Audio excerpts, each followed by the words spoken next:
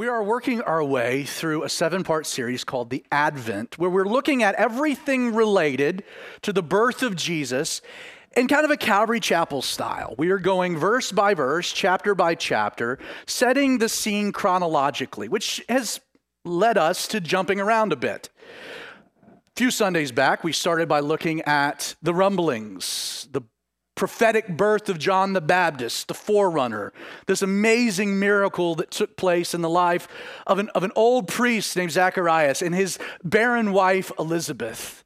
Family members, by the way, to a young maiden that we looked at in the town of Nazareth, who the angel Gabriel appeared to with an amazing pronouncement that of all of the women, she was chosen, blessed, chosen, favored to be the mother of the Messiah. This long-awaited prophecy dating back to the garden, Genesis 3:15, weaving its way all the way down through the prophecies of Isaiah in chapter 7, 8, 9. Mary, the virgin, the sign, the virgin will conceive, Mary chosen. Now this complicated Mary's life, undoubtedly, because she was betrothed to a man by the name of Joseph to be married. So they're in this particular season in kind of the marriage structure there in Hebrew culture, religious structure, where Joseph is preparing a home and Mary is at her father's house every day getting herself ready. Gabriel intercedes, says, "You're going to be pregnant. How can this be? I'm a virgin. I've known no man. The Holy Spirit will overshadow you." Mary accepts this, but man, she is dealing with the implications. In an act of mercy, Mary goes, she leaves before anyone knows. She goes to visit Elizabeth, who at the time is about 6 months pregnant with John. And oh, the greeting. Elizabeth, and the babe leaps in Elizabeth's womb, and she says, highly favored. Without Mary having to say anything, Elizabeth testifies as to the work that God has done in her life. Inevitably, she has to return after the birth of John. She goes back. She goes back to Nazareth 3 months later with the early signs of pregnancy. This can no longer be a secret. Her parents will know, and importantly, Joseph is going to know. And what a conversation that must have been. And Mary is praying as Joseph is considering whether to believe her story or not, what to do. Seems likely Joseph is gravitating towards disbelief. I mean, how would you wrap your brain around such a tale? Joseph minding, according to the first chapter of Matthew, what to do to put her away secretly. He's a just, a good, a gentle man. Mary's praying, Lord, you got to intervene. Lord, you got to do something. Lord, you got to get through. And sure enough, as Joseph is asleep, he dreams, and Gabriel appears, validates Mary's story, but then presents Joseph with a choice, whether or not he's going to include himself in such a story. Joseph understands that this is what happened. He accepts the reality of it. He believes Mary, but he awakes with the choice. Do I want to carry along the same baggage? Do I want the same type of innuendo? Do I want the same rumors being circulated? I've got to now explain this to my parents. They think she's a cheater. It's a big decision. But Joseph makes the choice that his life, though interrupted and would forever be changed, the trajectory, that he would rather be a part of Jesus' story. And he's chosen to be God's kid's stepdad. What an honor to raise Jesus, to be an example to Jesus. What a responsibility.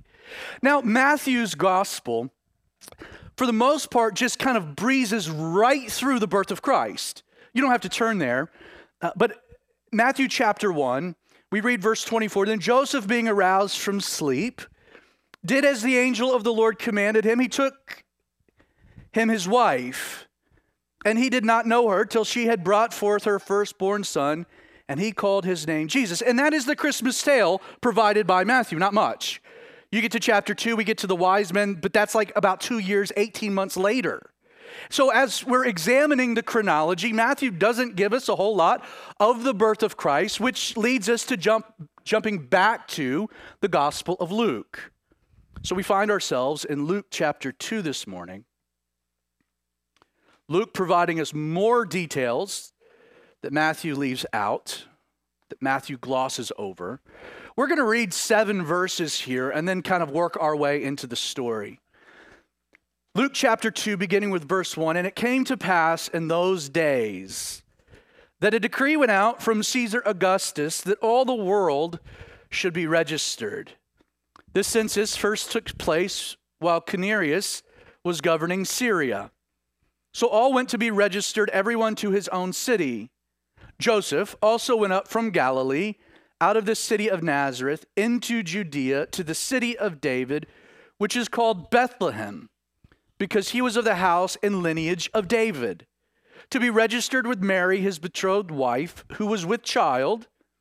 And so it was that while they were there, the days were completed for her to be delivered. And she brought forth her firstborn son, and wrapped him in swaddling clothes, and laid him in a manger, because there was no room for them in the inn." Really, from Matthew's account to now Luke, we have a bit of time that transpires that we have no record of. Mary returns to Nazareth roughly at the 3-month mark. She explains things to Joseph. Joseph has to make a decision. We don't exactly know how long he mulled over making the decision. We aren't given really a defined timeline. But Mary returns to Nazareth the 3rd month of her pregnancy. The next scene that we have is this story where Mary is fully pregnant. She's full term. She is going to have a baby. She's going to pop at any moment. She's 9 months in. So what happens between these 6 months, we really don't know. That being said, there does seem to be, at least from the text and the way the text is presented, a few notions, a few ideas that we can surmise. And that is the fact that the families don't accept what is going on. There seems to be this implication. So for about 6 months, you got Joseph, who's now defending Mary. They're going to be together. They're waiting to consummate, to finish the marriage ceremony until she's had this baby. Everyone in town thinks he's a bastard, that Mary's cheated. They don't understand why Joseph's doing what he's doing. We don't have any mention of Joseph's parents in the story. We don't have any mention of Mary's parents in the story. They're just absent. It does seem to be clear that Mary and Joseph probably find, yes, this decree to be inconveniencing, but probably well-timed. In fact, one of the indications of this is that Mary goes with Joseph, and that's kind of an odd thing. So Caesar Augustus issues this decree for all the world to be registered, and the purpose for this is taxation. They want everyone to go back to the land of your fathers. This is about land ownership, about the amount of land, thus that you would need to be taxed. Joseph, as with Mary, both from the lineage of King David, get the same decree, but Mary doesn't really have to go.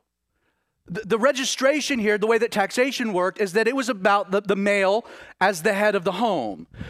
And so Mary could have easily stayed behind in Nazareth, and Joseph could have gone to Bethlehem. And yet we see right off the bat, no, that's not the case. That even a very pregnant Mary, they make the decision, you're coming with me. I'm not leaving you back. And why? Maybe Mary had no provisions. Joseph's the only one believing her story. Joseph has her back. Joseph loves this woman. Joseph's heard from the angel. Confirmation. Again, we're surmising, we're putting together some pieces. They go to Bethlehem. Mary doesn't have to come, but she comes anyway, even though she's very pregnant. And she makes an incredible journey. And guess what happens after this? They don't go back to Nazareth. They go to be registered, and then they stay in Bethlehem.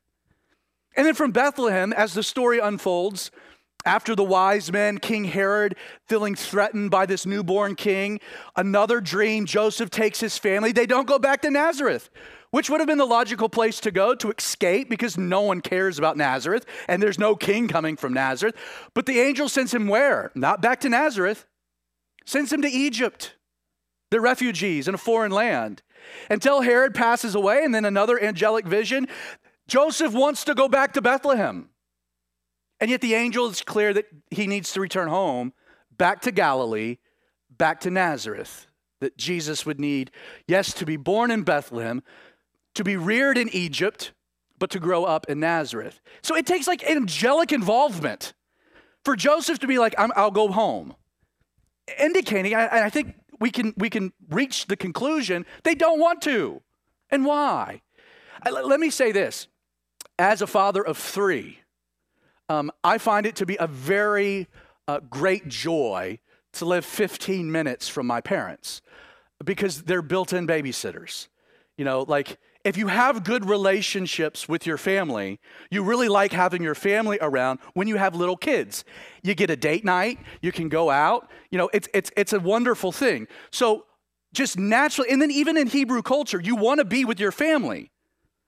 So for them to not go back to Nazareth, to not want to be in Nazareth, at least gives us the notion that there is some complicated family relations, which I should just say as an encouragement, most of us have complicated family relations, right? No one has a perfect family. Jesus didn't have a perfect family. And that was the family he was born into. And so when we deal with our things, we can go to Jesus, our high priest, who can sympathize with our weaknesses, even down to family complications. Rumors.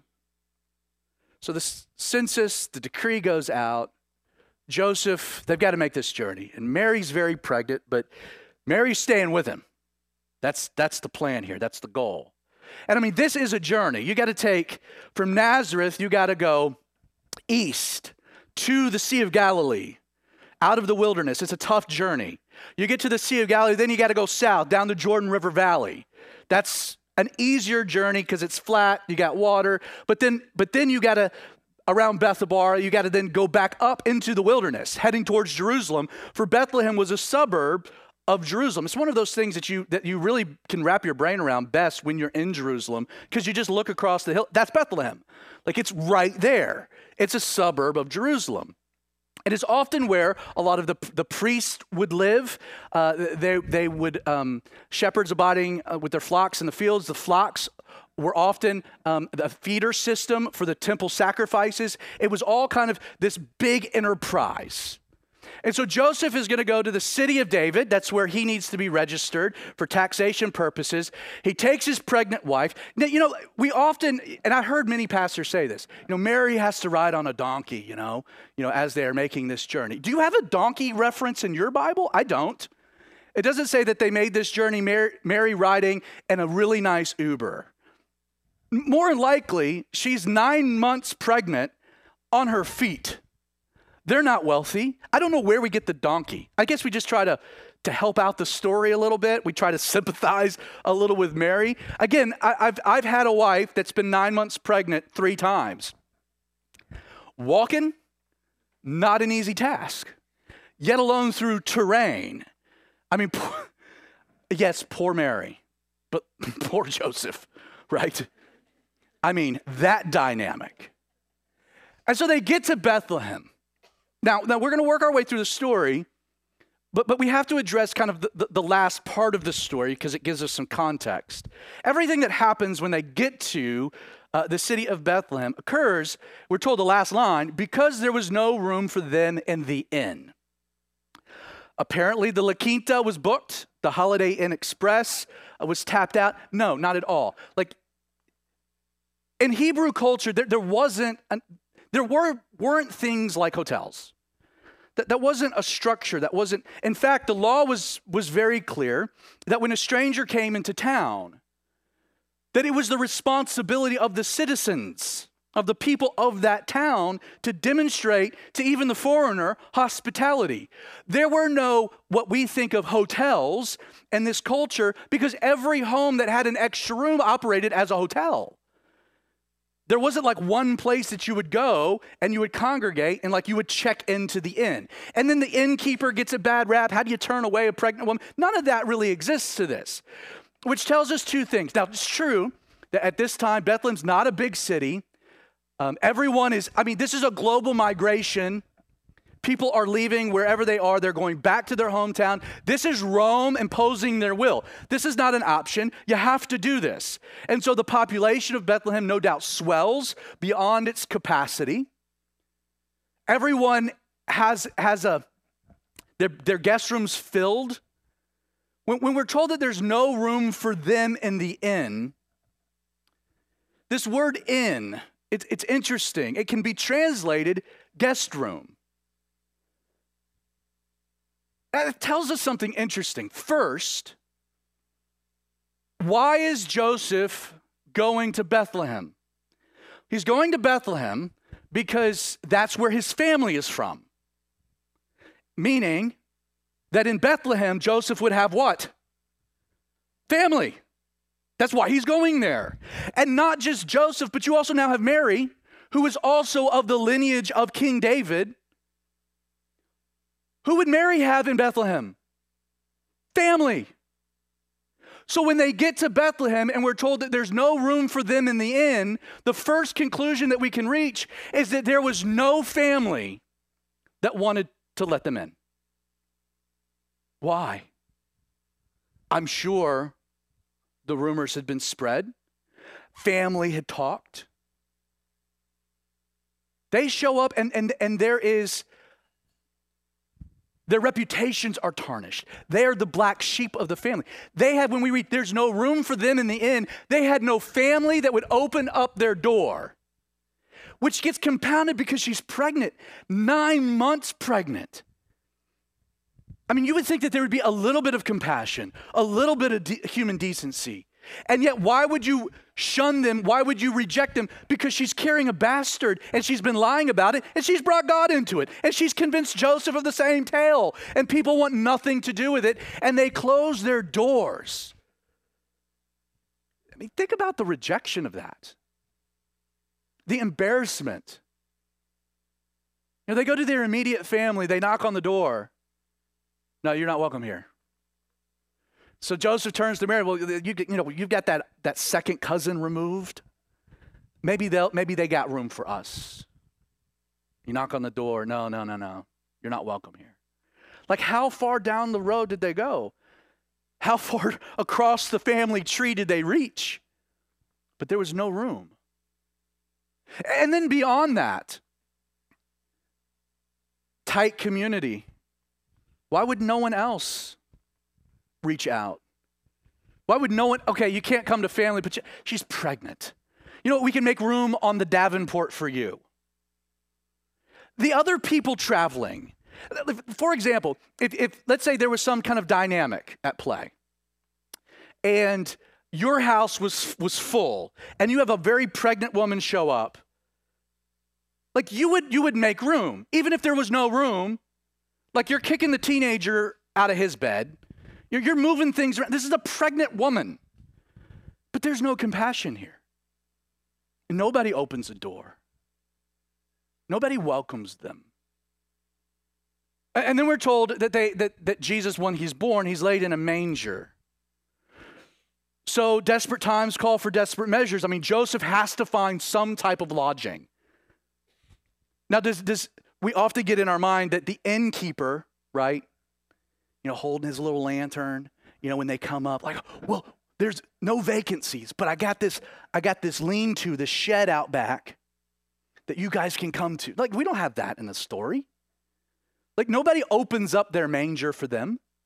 Nobody welcomes them to the stable. It seems as though Joseph just has to find something. They're squatting. Because Mary is going to have a baby. They can't be out in the open. Now, when we think of the stable, we think of this like Thomas Kinkade-ish picture side.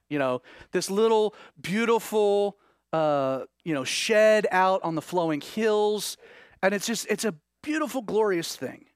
Problem with all of that is that that isn't how it worked. Like, they didn't have sheds like that. First, wood's a very valuable commodity.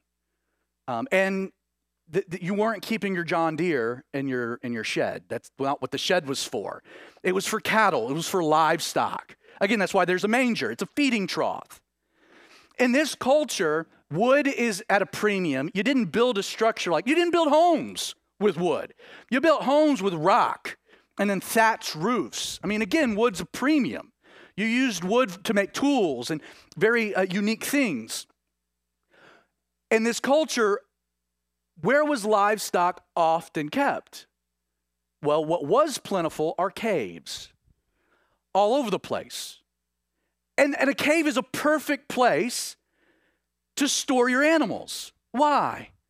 Because there's only one way in and only one way out. And so at night, you could bring in your herds, your flocks, into the cave. You could have adequate provisions and food. They were protected from the elements. If it's raining, it's fine. If it's windy, lightning, thunder, you could also very easily protect your flock from predators such as wolves. David was watching his flocks in these same hills, and he killed a bear and he killed a lion. There were predators in the area. So if you had a cave, it was a great place to take your herds, put them in the cave. They had ample provisions, good protection. And then if you're the shepherd, this is easy for you because you can just lay down, camp out at the front of the cave, and you're good to go. You're not losing anything. This is the way that it works. So when you're thinking of Mary and Joseph, no one welcomes them. They're totally rejected. No one shows hospitality, even though the law demanded it. They're poor.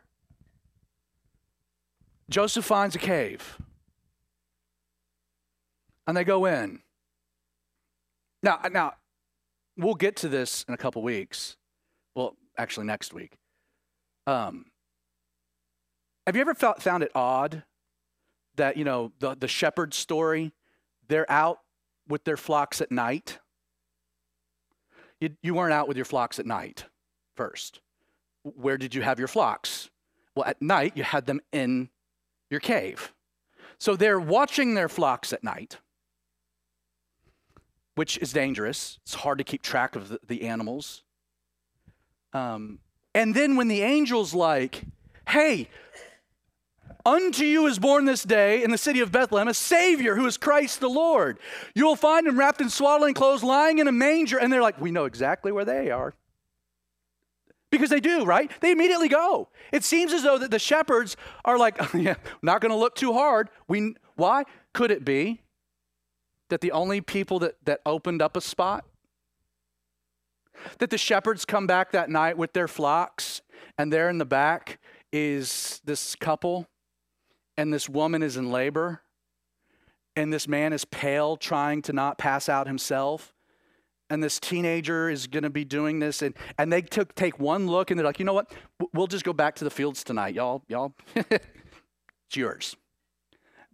Make it nice. Maybe. Again, we could talk about the implications of that next week. But they're in a stable, which means this is completely unsanitary. This would make an OBGYN pass out. There's no contraction machine. Which, by the way, I learned, this is a tip for dads whose wives have not had a kid yet. The contraction machine tells you when the contraction's happening. She already knows. With the firstborn, I made this mistake because I was trying not to require medical attention myself. And so I was very focused on the contraction monitor. And I'm holding Jessica's hand. I'm like, honey, it's coming. It's coming. This looks like a big one. And she's like, I know. I'm feeling it.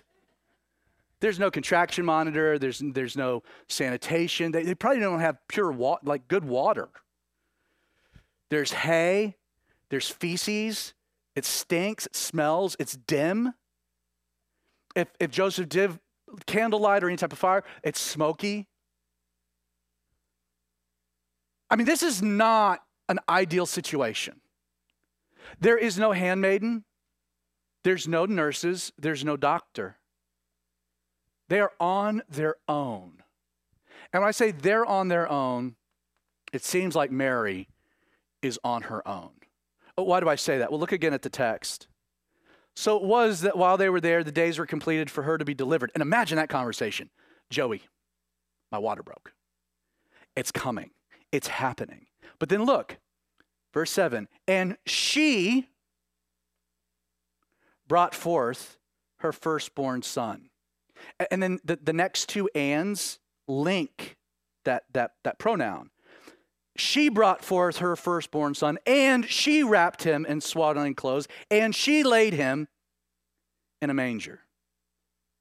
Has Joseph passed out?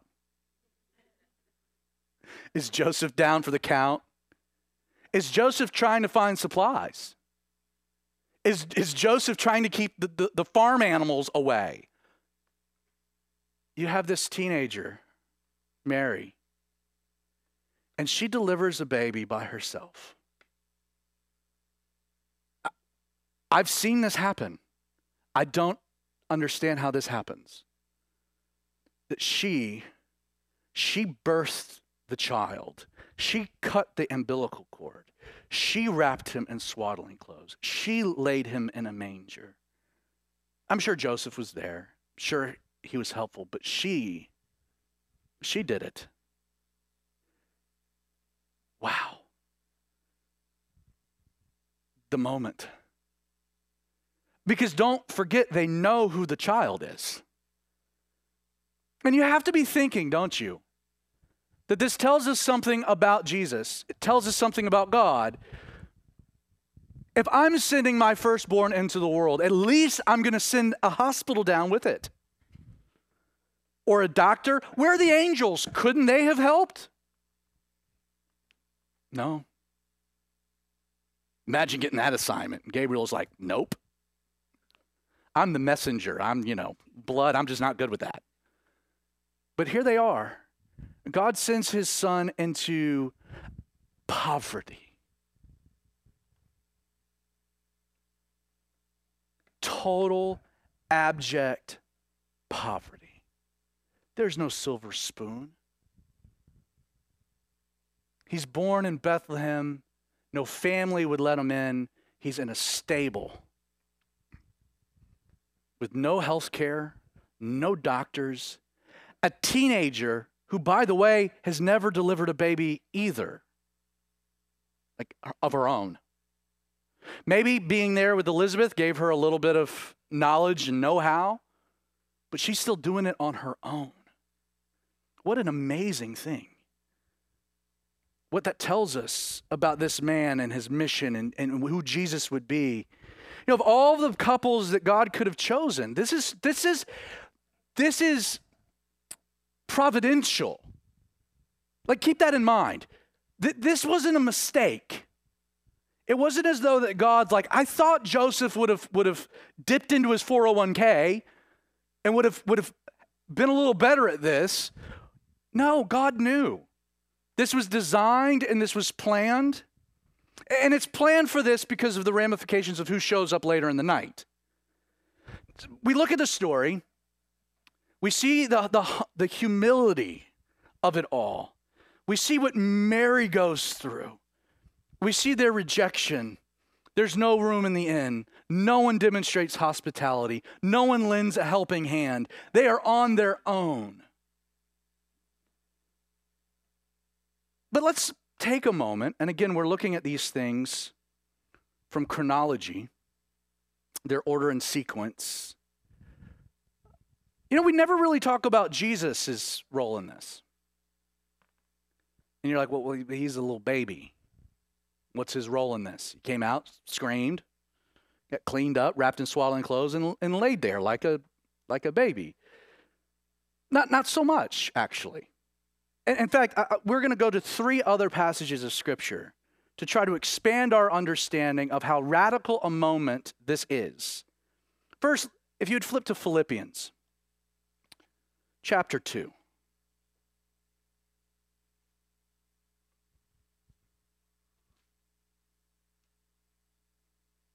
Philippians 2, I'm going to read a few verses, beginning with verse 5.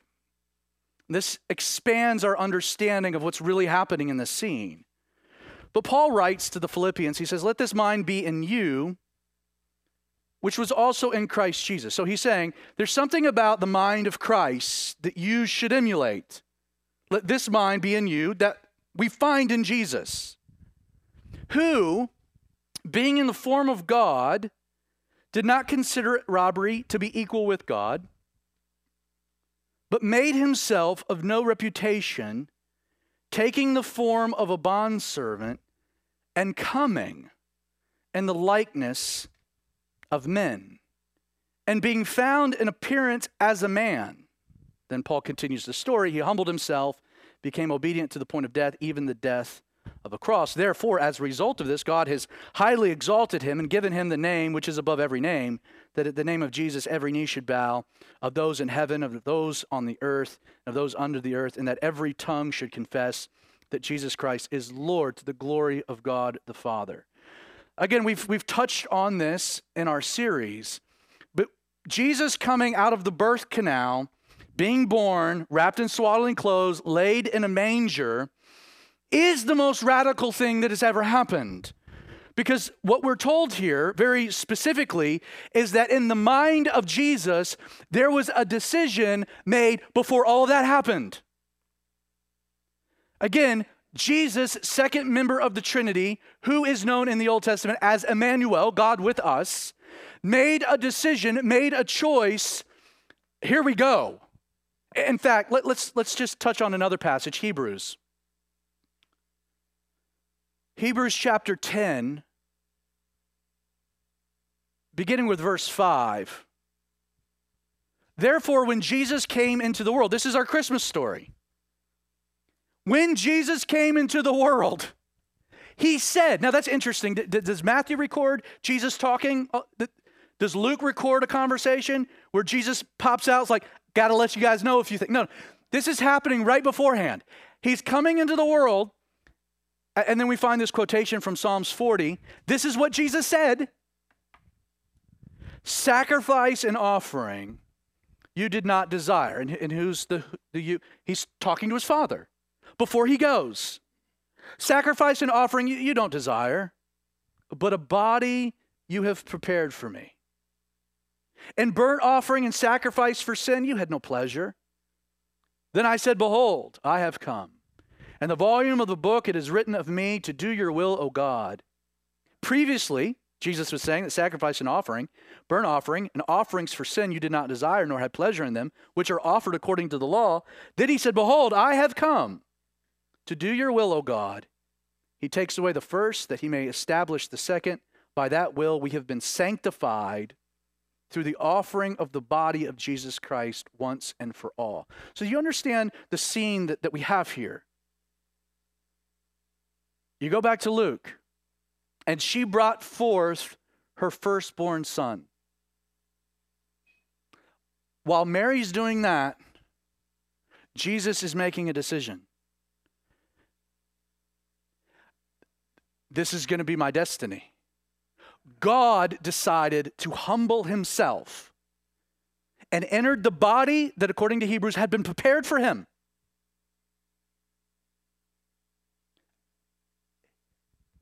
There are mysteries in Scripture. This is one of them. It is. Let's just be real about it. God makes the decision that in order to save his people from their sins, he would have to come and be a man and live a sinless life so that he could be an atoning sacrifice for their sin. Understand how that works. The wages of sin is death. Your sin requires your death. But nobody can take your place. Why? Because they're also sinners and they owe their own debt.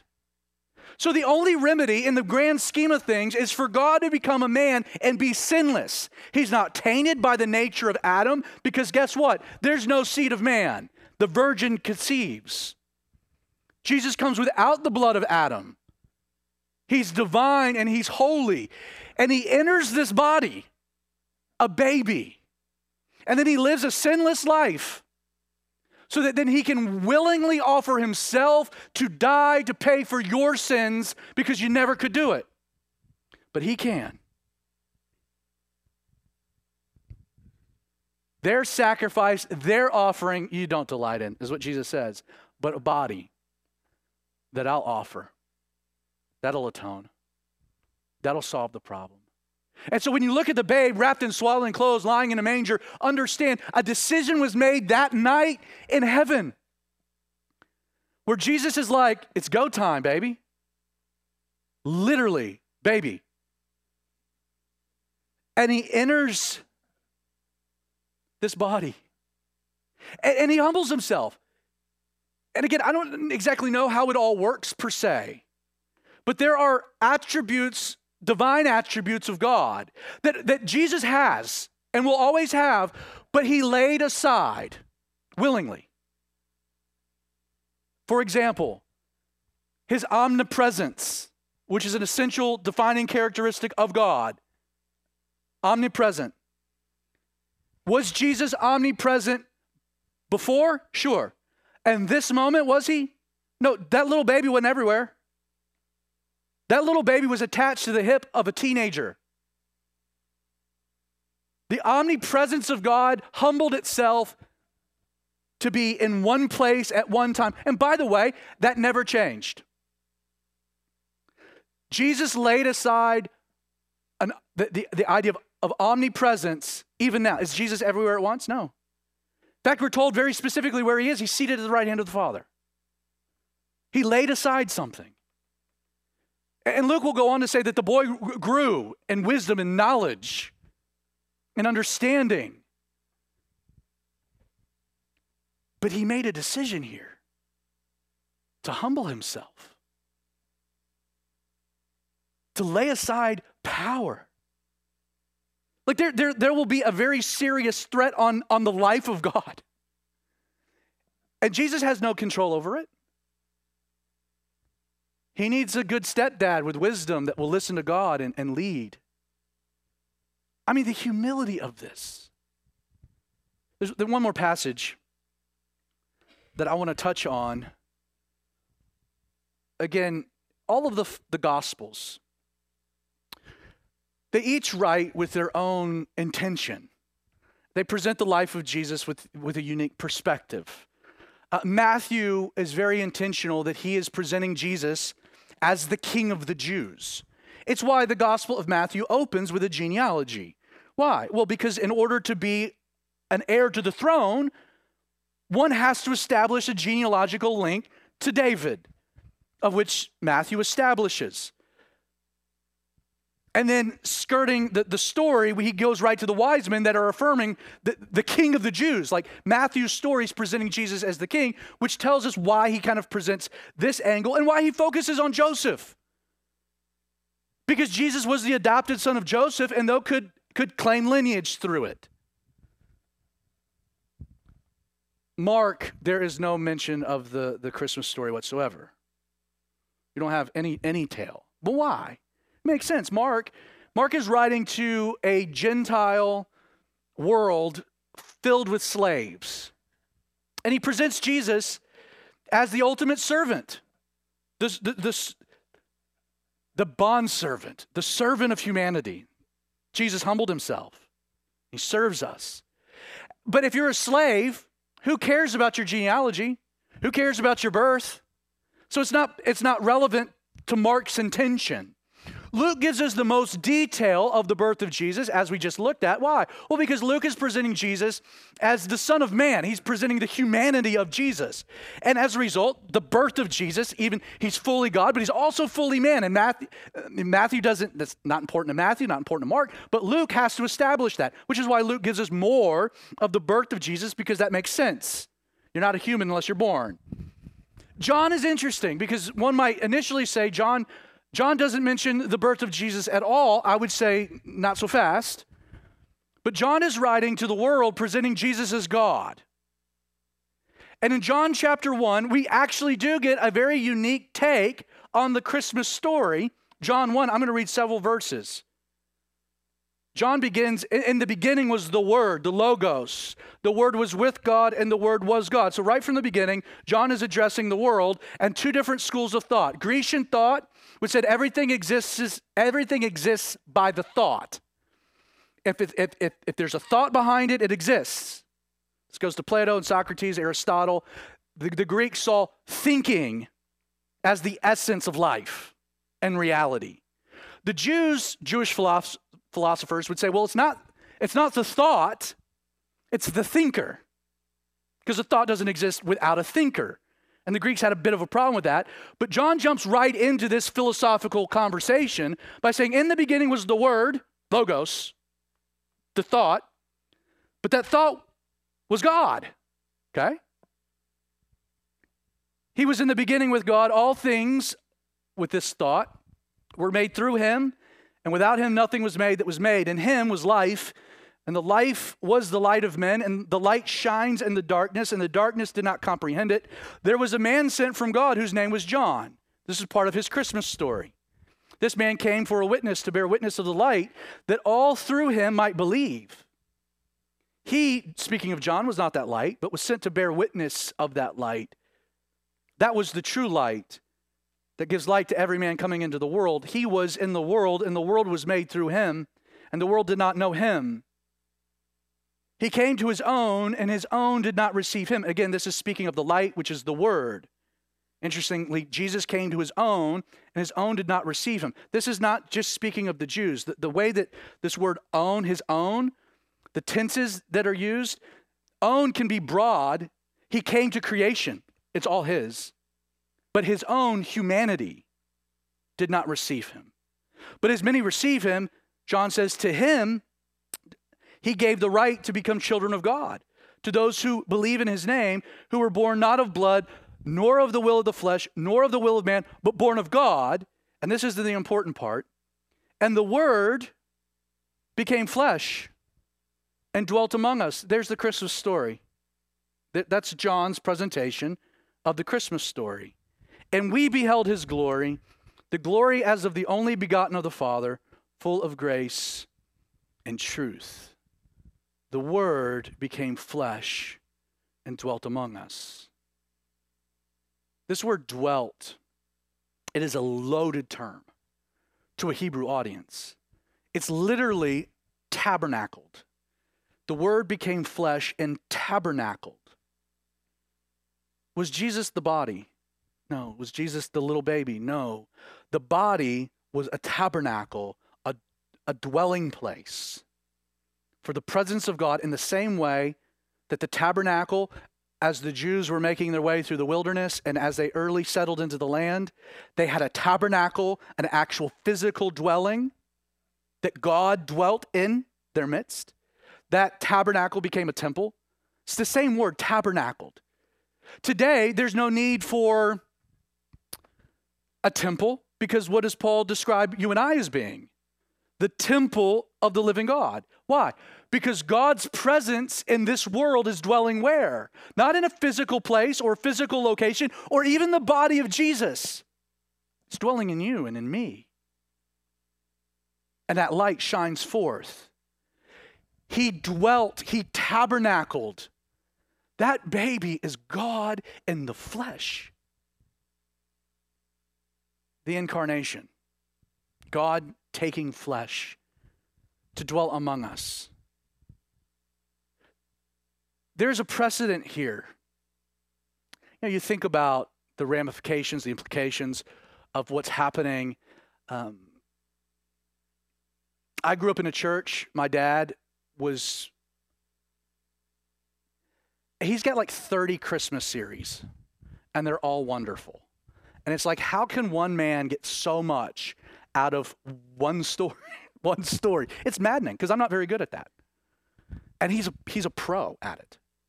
And like, so you come to a familiar text like this, whether you're a Christian or not, you know the story. And like, what's the angle that can make it fresh, that can expand your understanding of it? What's the angle? Something new. And then you struggle if it's new, it's typically not true. Somebody's being real novel, they're probably being an idiot. Here's the thought I had that I had never really considered about the incarnation, about what's happening. The birth of Jesus is important, for it establishes a precedent that is very important to you and I. How are we born again?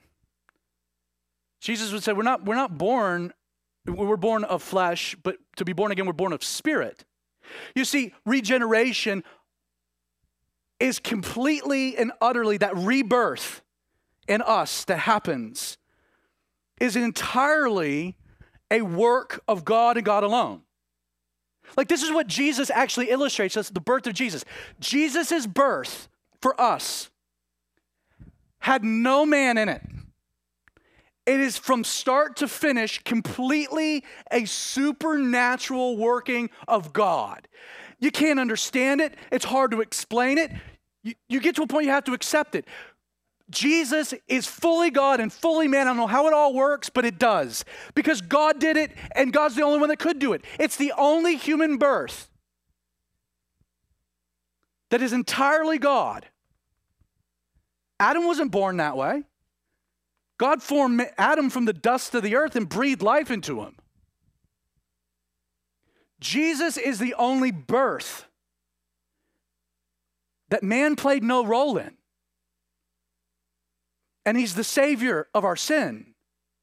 And understand, the picture, religion, tries to say that you can save yourself, that man has a remedy, that man can do it, that you can do it, that you can save yourself. No, rebirth, regeneration, what happens in your life where what was dead is made to life, that can only happen through a work of God, and we know that work can happen because we see Jesus. Jesus was born, that's totally God, which sets for us a precedent by which we can be born again.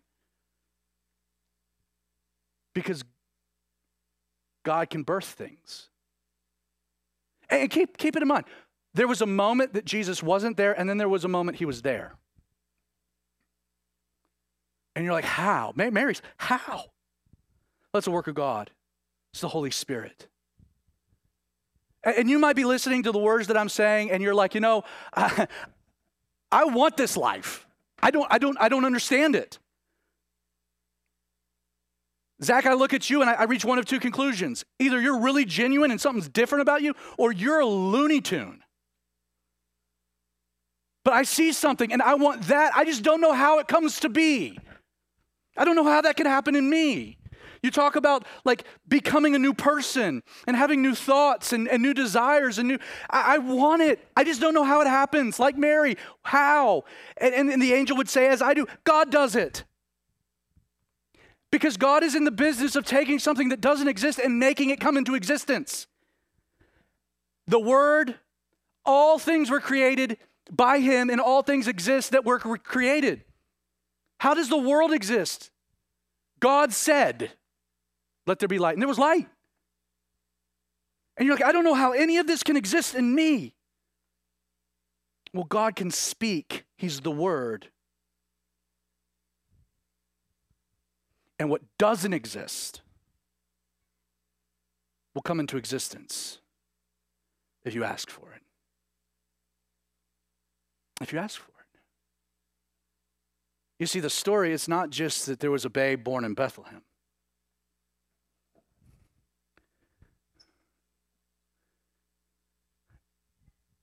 God was born in Bethlehem, which means that God can be born in your heart. If He can do it there, He can do it here. If you want it. If you ask for it. If you're willing to receive it. I'm not one of those people that just say, hey, blind faith, take a step of faith. Step out into the darkness. That's not actually faith. In Hebrews 11, we're told that faith is the substance of things hoped for. It's the evidence of things not seen. There is substance and there's evidence behind a decision of faith. Will you have all your answers to all of your questions beforehand? No. Is there something mysterious about it? Sure. But is there enough reason to make a step of faith reasonable? That's a question only you can answer. So, Father, we thank you for your word.